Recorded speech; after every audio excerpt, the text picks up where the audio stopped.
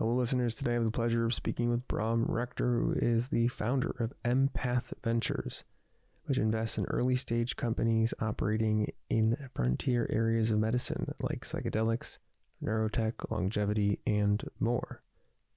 We dive into his career path, deconstruct some of the decisions he's made, ultimately lead to a fulfilling life and career.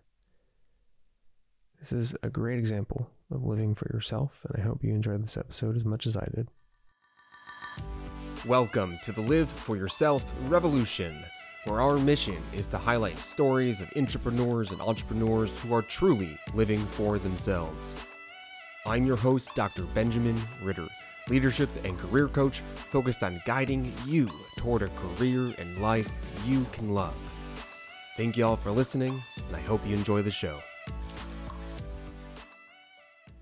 So, Brom, I'm so curious, if you go to a cocktail party or you're just out and about and someone says hello and then they do the normal thing, they're like, oh, so what do you do? How do you answer that question? Well, these days, because I've had so many conversations about psychedelics, sometimes I don't lead with, I run a VC fund that focuses on psychedelic medicine. But for the last 2 years, that is what I have been doing. And naturally, lots of people kind of get interested in that sort of thing because psychedelics are very much in the zeitgeist at the moment. And so that leads to often lots of interesting conversations with people. Generally, people have more things to say about that than, if I had some other answer to the question. But basically what I do is I have a VC fund that invests in early stage startups that are mostly trying to turn psychedelic medicine into FDA approved therapeutics so that doctors can prescribe them, insurance companies can cover them, and that people from all walks of life all across the US can use them to improve their mental health and general well-being. I think that's the short answer. Okay, I think you pitched yourself a couple times because that was an incredible answer. And also, thank you so much for what you do and funding the frontier of medicine. I have a background in healthcare and wellness and health, and it's just incredible to see the growth of the psychedelic industry and generally, and well, I guess spearheaded by individuals like yourself. But I am curious. You said that it's not what you lead in with all the time now because of maybe you've done it for so often. But what else do you say then? Sometimes I just give a more vague, I'm an investor answer. It just depends. I think that sometimes when you're doing something for a while, talking about it is fun, but you can kind of kill the magic for yourself if you talk about it too much. So you don't necessarily always want to lead with the, full director's cut of the pitch. And you just kind of want to give something that is, a bit more of a teaser. And then you can kind of redirect the focus back to the other person and see if they actually would want to kind of go into more detail or actually appreciate the full description. We probably could come up with some puns. Be like, I like to trip people occasionally, or I like to support people Yes, stumbling. exactly. I like to help people move. I mean, yeah, I could probably come up with a variety of different things, but it's also I can see that because even with my own industry, I love what I do. It's very fulfilling. I can see the impact. I can feel the impact, and it took me some time to get here. But when I talk about it, it doesn't have the same, unless the person I'm talking to knows what I do. It's not as invigorating or motivating and can sometimes feel like you're just kind of playing the record a little bit. So Yep. important that you recognize that. Yeah, absolutely. You don't want to necessarily be giving the same high level explanation over and over again, because I think sometimes that can just make you a little bit worn out if you do it too much. And you got to make sure that you kind of conserve your energy for when it's most appropriate to use it. Mm-hmm. Okay, well, what did you use to tell? Like, you probably didn't lead with that pitch. Well, you didn't over 3 years ago. So, what was your career journey up to this point? My career journey, like most, is not really something that can be replicated. It's kind of just it's a one-off kind of weird zigzagging of lots of randomness and luck. But my career journey is that I majored in economics. And after a 2 or 3 year attempt at trying to be a music producer, I usually don't talk about this in the podcast, but spent a lot of time doing music production and songwriting, and decided that I actually wanted to make money at a certain point. I was kind of done with the music industry. And I ended up going and working at a startup hedge fund as a quant researcher. And I worked at the startup hedge fund for a number of years, and that startup hedge fund ended up shutting down. But luckily, I had made some good connections with one of the largest investors in that hedge fund, which was a much bigger hedge fund, and I ended up getting a job at that hedge fund. It's just $9 billion in assets that they manage. And I was a global macro portfolio manager for them. And I worked there for almost 4 years. So in total, I spent almost 8 years in this like hedge fund world. And I liked what I did in the hedge fund world, but I didn't really love it. And, as time went on, the fact that I didn't love it became more and more apparent to me.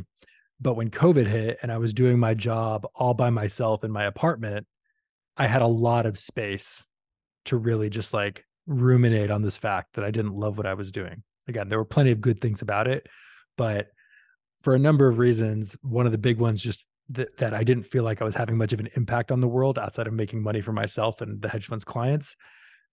I just decided that, it wasn't for me. And during this first year of COVID, I also happened to be coming up on my 30th birthday. And I kind of just had this idea that I wanted to go into the next decade of my life with a clean slate. And I wasn't sure what I wanted to do, but I knew it was going to be something new. So about 4 weeks before I turned 30, I left the hedge fund that I was working at. This was in December of 2020. And at that point, I had no idea that I was going to start a VC fund. I had no idea I was going to work in psychedelics, nothing like that. It just so happened that 2020, in addition to being the year of COVID, in addition to being, the year that I was kind of getting fed up with my hedge fund life, it also happened to be the year that psychedelics, I think, really made the shift from this area of like mostly underground use and academic research to all of a sudden there were for-profit companies that were being funded by legitimate, very well-known investors like Y Combinator and Peter Thiel that were focused on turning psychedelics into medicine. And so all of a sudden it was like psychedelics were this area that you could start a company in, that you could invest in legitimately. And that was something that when I first discovered psychedelics personally back in 2012, I never thought that was going to be the case. I thought psychedelics were going to stay kind of this weird, esoteric underground area forever. But in 2020, that all shifted, and I started paying attention to this world of psychedelic capitalism. And after I quit my job, I had a lot of free time on my hands. And one of the things I started doing was just going down this rabbit hole of what was actually happening in the psychedelic business world. And I started talking to people that were starting these companies. I started talking to people that were investing in these companies. One of the things that I did was I started a podcast, and I recorded a lot of those conversations and put them online. At that time, I was one of the few people that was actually talking about the intersection of psychedelics and business on a podcast. And so I got quite a few followers very quickly because I was, kind of the big fish in the small pond. And soon, because of that podcast and because of all these conversations that was happening, people started sending me deals. And I was like, man, a lot of these deals seem really cool. It would be fun to invest in some of them. Maybe I should set up a fund so that I can actually invest in these deals that I'm getting access to. And so almost a year after leaving the hedge fund at the end of 2021, I set up the infrastructure for Empath Ventures, which is a $5 million sort of proof of concept fund focused largely on seed stage psychedelic medicine companies. So that's kind of the long backstory of how I got here. Ooh, okay. So I have a ton of questions about the journey, but current state snapshot, how do you generally spend your days? So up until very recently, almost the majority of the time was spent focused on fundraising. We're recording this in November of 2023. And anyone who's paying attention to the markets knows that the last 12 months have been very, very difficult for fundraising. And so fundraising, you never expect it to be easy, but it's been incredibly difficult the last 12 months. So fundraising really sucked up a lot of my time.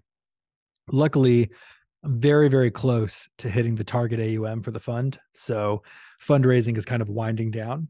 So the majority of the time is spent just finding new deals and having conversations with the founders and deciding on whether or not we're going to invest in those companies. And then at this point, we've already invested in 16 companies. So there's also a fair amount of checking in on the existing investments, seeing if there's anything we can do to help. And in some cases, deciding whether or not we're going to put more money in. Mm-hmm. And today, level of job satisfaction, 1 to 10, 10 being the greatest. How are we feeling? I mean, it's such a cliche to always answer 9, you know what I mean? Because no one wants to ever answer 10. But I would say probably 10 out of 10. I mean, there's certainly a lot of challenges. This is harder than anything else I've ever done by far. But the act of kind of being at the helm of your own ship is really cool. It's a feeling that, at least for me, is very important. And, I definitely wouldn't go back to what I was doing before. Mm-hmm. Actually, a perfect segue, because I was going to ask, what makes this different than what you did before? I understand that the helm of your own ship, for sure. You're steering. What else? There are quite a few differences. I mean, technically, what I was doing at the hedge fund and what I'm doing now is they're both considered investing, but there's a lot of different things. So the funds that I were at were what they call quant funds, which means that you're generally writing algorithms that trade the markets automatically, basically building some sort of like economic model or machine learning model. And so I was spending 12 hours a day writing Python code. I would say hi to my boss. I'd maybe talk with my coworkers a little bit, but the job was largely sitting there, techno music playing on the headphones and writing code. Now I write no code and I talk to people all day, whether they're potential investors, whether they're founders of our prospective or current portfolio companies, et cetera. So it's a much more human based business. And so it requires doing human things like talking, not just writing code. So that's probably the biggest difference in terms of like the brass tacks, like day-to-day tactics. Conceptually, what I think is much more fulfilling about the VC world to me, as opposed to the hedge fund world, and of course, everyone's going to be different. But one of the things that really kind of bugged me about this hedge fund world was that I was putting a lot of effort into basically writing algorithms that would trade derivatives contracts back and forth. And I kind of would sometimes get this almost like existential dread where it's like, does anyone really care if I do this or not? Like, who cares if we buy or sell these derivatives contracts? It doesn't have much of an impact on, any person or any individual company for that matter. In the VC world, by contrast, when you write a check into the seed round of a company, that money is actually doing something. That money is used to pay salaries or to hire someone or to be spent on a research project. Like there's a real kind of like immediate impact in the money that you invest. And so for me, at least, based on where I'm at in my life and the things that I value currently, it's much more fulfilling in that way. Mm-hmm. So there was kind of a change in meaning, a change in the actual work that you were doing.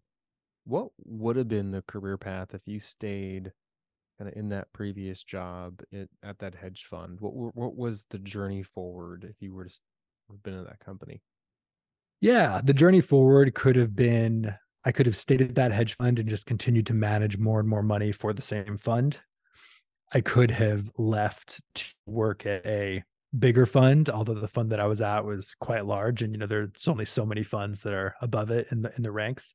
But yeah, I could have jumped ship to go to another fund where maybe the comp package was better in some way, although I was did pretty well. And then the other path forward was my academic background and professional background was basically doing machine learning and data science. It happened to be on financial data, but that expertise can be applied to other domains. So there were lots of people that I knew that had jobs like mine and then ended up being like a director of data science at some tech startup or something like that. So it probably would have been something along those lines. Super interesting, because then you saw this opportunity in the market from psychedelics. It was an interest of yours. It was a also it sounds like you're just like, wow, okay, someone needs to step in here, and there's a lot going on. What was the reason though to create a podcast? Mm. Yeah. So I kind of skipped over it, but psychedelics have been something that's been important to me for a very long time. I touched on the fact that I discovered them personally around 2012, so over a decade ago at this point. And but they've, I'm not like some guy that microdoses every day or anything like that, but I would say that there is a distinct line of delineation in like Brom's life before doing psychedelics for the first time and after doing them for the first time. It's the experiences that I've had on psychedelics, I don't think can be replicated anywhere else. And so while psychedelics were not the focus of my life while I was working at the hedge fund, they were something that was always in the back of my mind, something that I would consider important to me. And I would have ranked some of my psychedelic experiences amongst the, top 10 experiences of my life in general. So this is something that I cared about quite a bit. And so when I saw that there were all of these companies that were starting up and going public on the Canadian stock exchanges in 2020 and 2021, I just thought it was amazing that there were businesses focused on psychedelics. Again, I cared about psychedelics and I had been, using them personally and reading the research for a long time, but it wasn't until 2020 and 2021 that all of a sudden there were companies being like formed around this stuff. And you can imagine, to like a hedge fund guy that's interested in psychedelics, seeing that there's now a psychedelic stock is kind of a mind-blowing moment. And so I just wanted to get in touch with the people that were running these companies and starting these companies and funding these companies. And generally what I learned is that if you just email someone and ask to talk to them, they're like, no, who are you? But if you email them and say, hey, do you want to talk to me in front of, the people on my podcast? A lot of times people will say yes. And so the podcast was a tool to kind of satisfy my own curiosity and, to make connections with people that could help me satisfy that curiosity. Mm-hmm. What a great strategy. It wasn't, and it wasn't until, however many episodes in, I even had the idea of starting a fund. I was really just living off of savings and doing the podcast for fun and just to scratch the itch.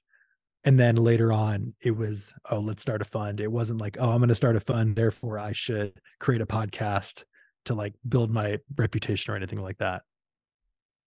At that time, did you leave your previous role when you started the podcast? Because you said living off your Yeah, savings. I had been out of the role for about 4 months. Wow. So what else were you working on at the time, if anything? Or was it more so I'm just playing and this is my fun right now. I'm gonna have this podcast, talk to people I'm interested in. Or were there Yeah, other threads that you were pulling on? a little bit. Basically when I left, I said I wasn't going to do anything investing related again, or at least hedge fund related. And I basically made a list of 10 things that I, at least on the surface level, seemed somewhat interesting. And so, one of those, climate tech was another one of those things. I kind of forget what the other things on the list were, but I had this list. And after spending a few months just doing nothing and hanging out with my friends post, leaving the job, I was like, all right, I need to figure out what I'm going to do with my life. I'm going to start going down this list one by one. And I'm going to start talking to people. Maybe I'll record a podcast episode with someone in that field. And it turned out that one of the first things that I touched on that list was psychedelics. And once I started going down that rabbit hole, I couldn't stop. So I never even really got through the list. Such an important lesson right there. You have to explore an interest. And when you start exploring, like the magic can just naturally happen because you're investing time and energy and being intentional. It's Yeah. really powerful. And I also kind of got lucky, and I think a right place, right time sense. So this is during COVID when everyone is sitting at home, like day trading, and there's these psychedelic stocks, and there's a subreddit where there's all these people talking about these psychedelic stocks, and no one was making content for them. And so when I posted the stuff that I was making in these, online spaces, I got a lot of feedback very quickly. Most of it was positive, although there was like plenty of negative as well.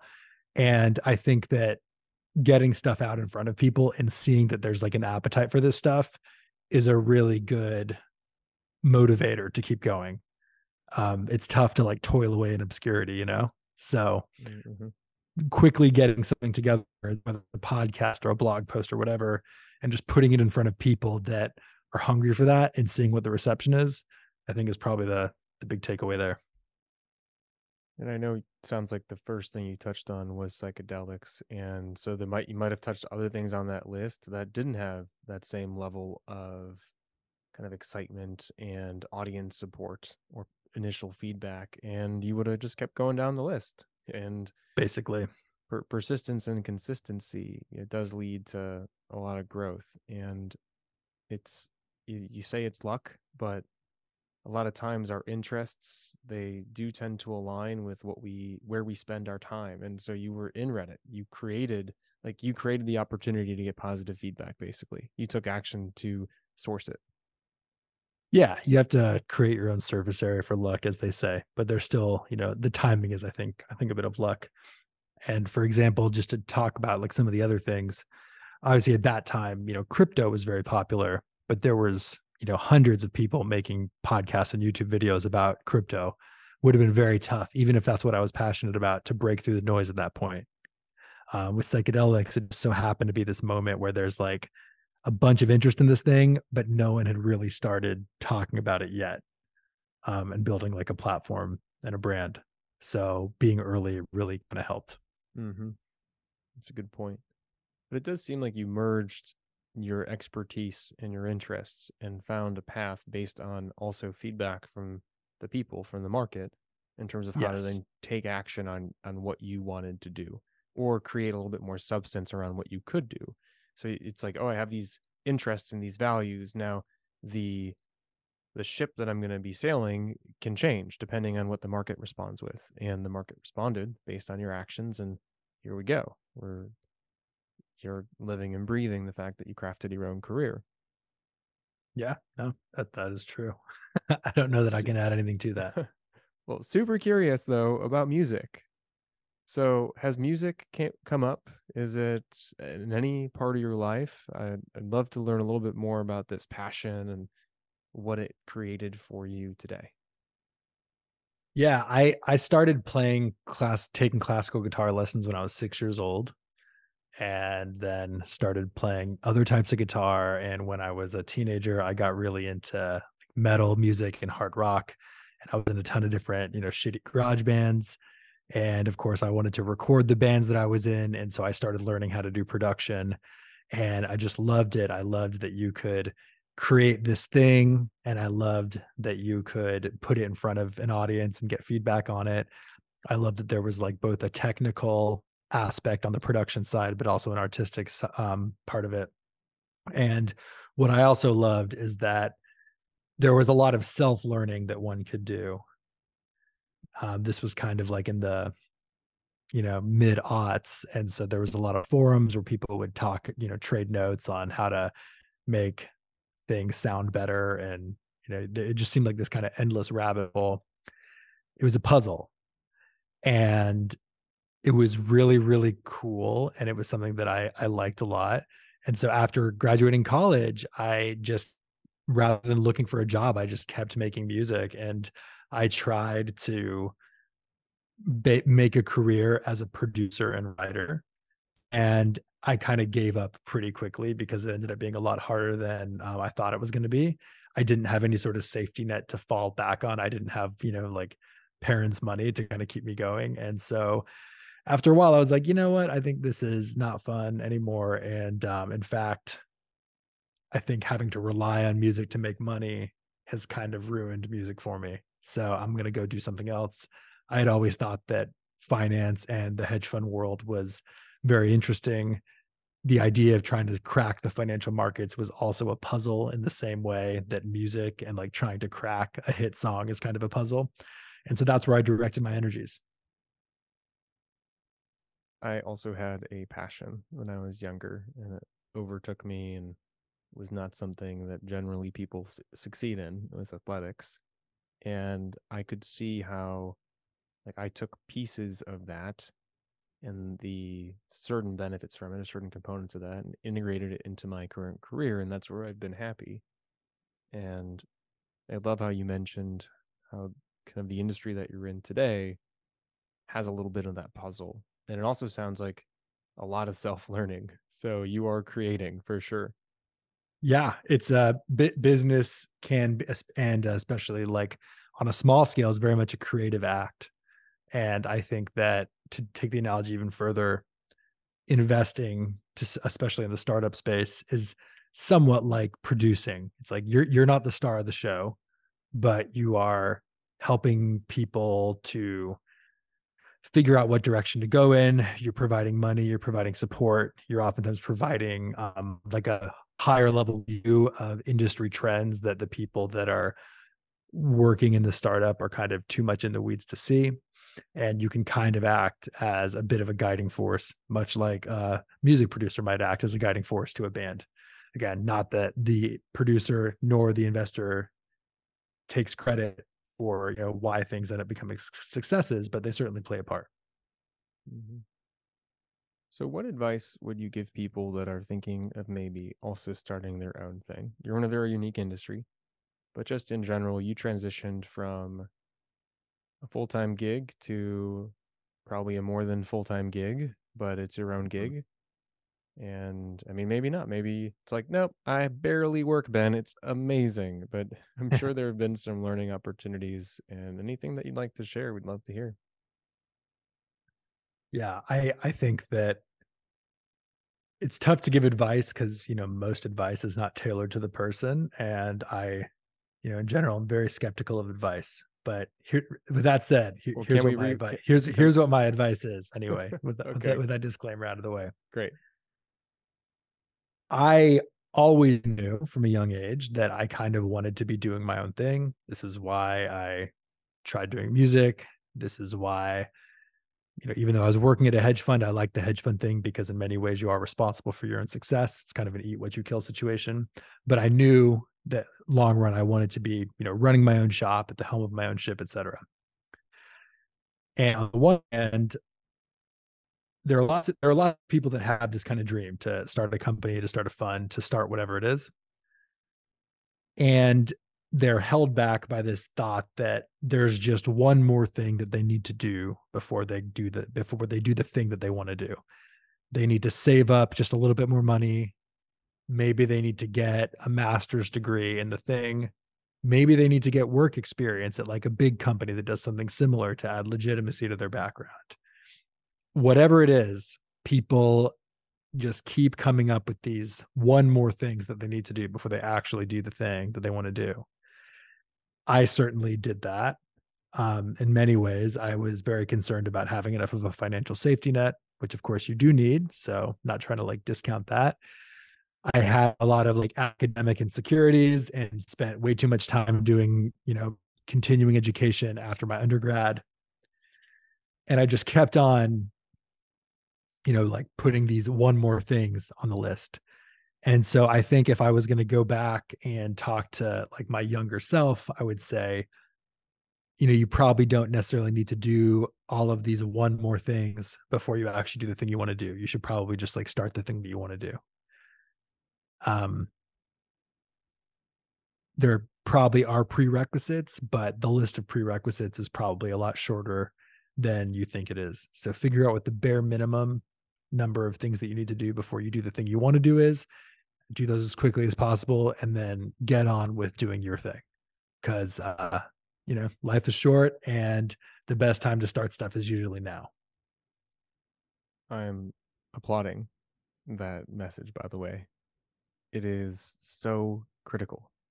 I work with people so often, in that first kind of sales call conversation, and they have these dreams, they have this vision, they want to do this thing, but they've done nothing to prove that it can exist, but nothing Yeah. to get a taste of it to see if they even like it. I mean, your actions around taking, basically creating a podcast and having conversations with people in that space was a great way for you to learn and build relationships and a community and and eventually that turned into deal flow just by taking that action. And I think everyone Yes. can learn that you don't need to wait to do one thing to get a taste of the thing that you think you might want to invest all of your career in, or at least the career right now in. So we might as well take action now instead of waiting and just live in that state of ambiguity. Why not actually? And maybe that's it. Maybe they're afraid of actually finding out that that's not what they want, or maybe it's afraid of just failing, or maybe it's whatever it is. They're holding themselves back from actually learning if that's the path they want to take and creating that path for themselves. Yeah.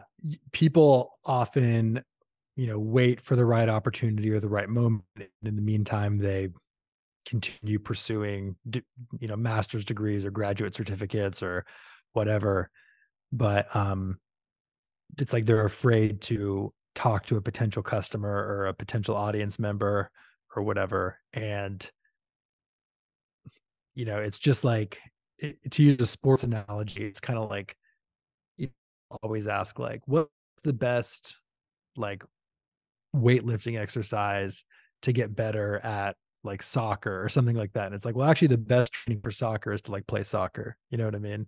Like, the stuff off the field obviously matters, but it's really like going through the motions of doing the actual thing that really matters. So just start having conversations with people and make it happen. That's really all you can do. No amount of planning is worth anything if there's no action taken. Beautiful. Okay, so if our listeners want to take some action and find out more about you, how do they do that? So the website for the fund is Empath, spelled EMPATH, like empathy without the Y, empath.vc. I'm on Twitter at The Real Brom, and you can just type Brom Rector into LinkedIn and connect with me there. Very cool. Okay, I am now pumped. I'm going to take some actions. I want to call them micro actions. Can we do that? Micro actions. We're going to microdose some actions. I like it. We're going to take some microdoses and do some micro actions and pave the path for our career forwards. Personally, I'm more of a fan of macro actions, but that's just me. To each their own. Okay, so macro actions for Brom, micro actions for Ben, and you get to choose, audience, whatever you want to do yourself. Maybe even a heroic action. I don't know. Maybe even a heroic action. You've been part of the Live for Yourself revolution. If you've enjoyed today's episode, make sure to share with a friend and spread the good word. Until next time, keep on living for yourself.